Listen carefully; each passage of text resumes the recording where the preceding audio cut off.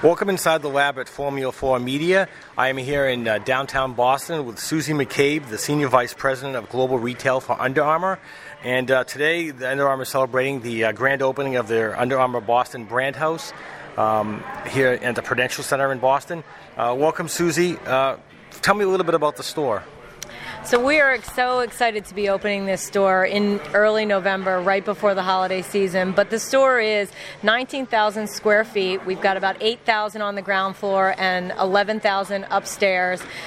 We have an amazing street front view of 5 digital billboards, and ultimately it's the best of both worlds. Incredible street view as well as a dominant location, and we think the best mall in the city. Prudential Center is really the epicenter of the city.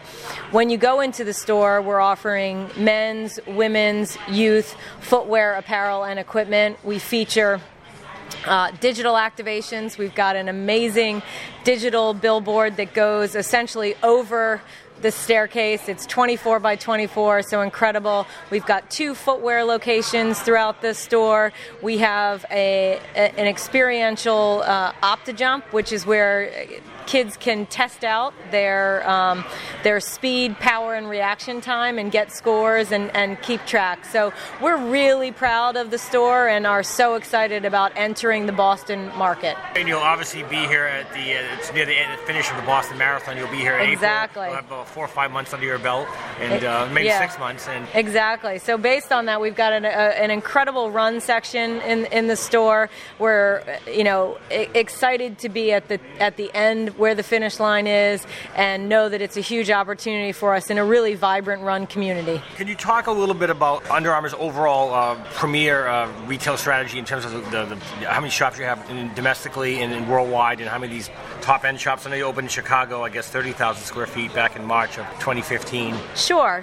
So from a retail perspective, we're really all about a tiered strategy from a retail perspective. We will not be opening all flagships. We need to have a balanced portfolio. I think the other thing to note is ultimately these stores play a role in the greater distribution strategy. We have significant and important wholesale accounts and wholesale businesses, and so our strategy is really thinking about a market, thinking about the opportunity, and understanding where should we be, where is it important for us to have a store, where is it important for us to have a physical landmark where we can do business and really connect with consumers. So it's really going through and looking at what the business model is in each geography, what the market appetite is from a store perspective, and then we go through and determine, well, what size of store, how big of a store, is this a global flagship, is this a regional flagship opportunity, or is it a brand house full price store opportunity? So we really go through and look at that.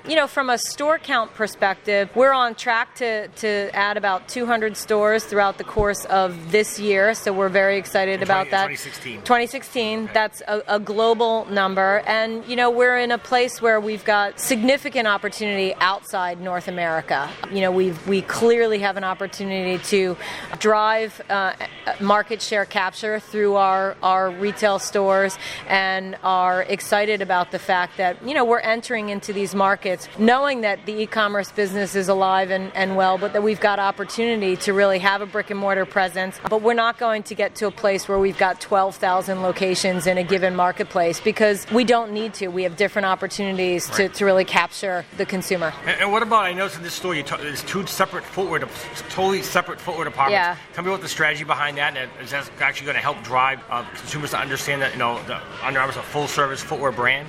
We hope so. I mean, we're trying something in this store and in a number of stores right now to really say, here's our greatest hits wall. These are the 6 to 8 shoes, depending on the size of the store, that we really want to feature for you. And that if you buy one running shoe right now, it's the Bandit 2.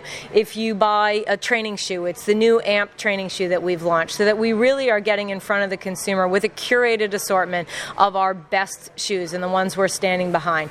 We've got men's and women's in the wall. We've got performance and fashion in the wall. And then you go upstairs and we've got an entire footwear section there that is, full service and ultimately the full array of shoes. And that's organized by end use. So, we're not saying one specific shoe. We're saying these are the shoes that we have in training. These are the shoes that we have in running. These are the shoes that we have from a basketball perspective. So, clearly we have the Curry 3. We ultimately have our Gemini running shoe, etc. So, we think it's really important to have presence for footwear on both floors. Incredibly important to make sure that our best shoes are featured on our mannequins throughout the store. But people need to know that we are serious about footwear and we are making incredible strides, and we want to show them the amazing shoes that we make now. And I was going to say, one thing that strikes me about the store, looking at it here as you're prepared to open, is that it's fitness family friendly. It doesn't strike you as a men's only store or a women's only store. They really have product and something for everyone in the family. Absolutely. I think, one of the things that you find is when you pick a location like this in a city like Boston, you're going to get local consumers and you're going to get tourists. So we fully expect that full families are coming to shop here, and no one wants to feel left out. And so for us, we have always had, a full men's, women's, youth business. Now we've got, the full complement of both equipment and footwear. And so there is something for absolutely everybody, and there's something for every activity that you do for the most part. Okay, two last questions today, if I may, Susie. First, obviously there's been a lot of interesting things going on with retail in the sporting goods sector in 2016,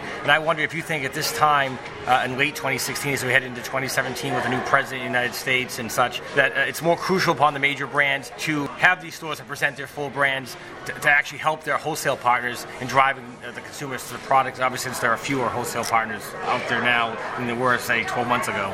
Yeah, I'm a firm believer that Kevin's talked about us making retail as a core competency, and I'm a firm believer that if we get better at being retailers for our brand, we will help our wholesalers be better as well. I think every one of us that owns brick and mortar stores is really thinking through what's going to be the driver of bringing people into our stores. What are the experiences? What's the product? How am I creating newness and energy in stores? So I think the more we have to think about it in our own stores, the better partners we can be for our wholesalers as far as bringing our brand to life in these brick and mortar locations. The last question today, Susie, for you is just, I want to talk a little bit about the Big Apple. You have a store there now, and I think you mentioned on the tour there's going to be a pop-up store at the holidays, but certainly there was much reported about the FAO Schwarz space that your brand beat out another brand for. Exactly. Can you tell me a little bit about when that's going to come on board and what's the plan for Under Armour in the Big Apple this holiday?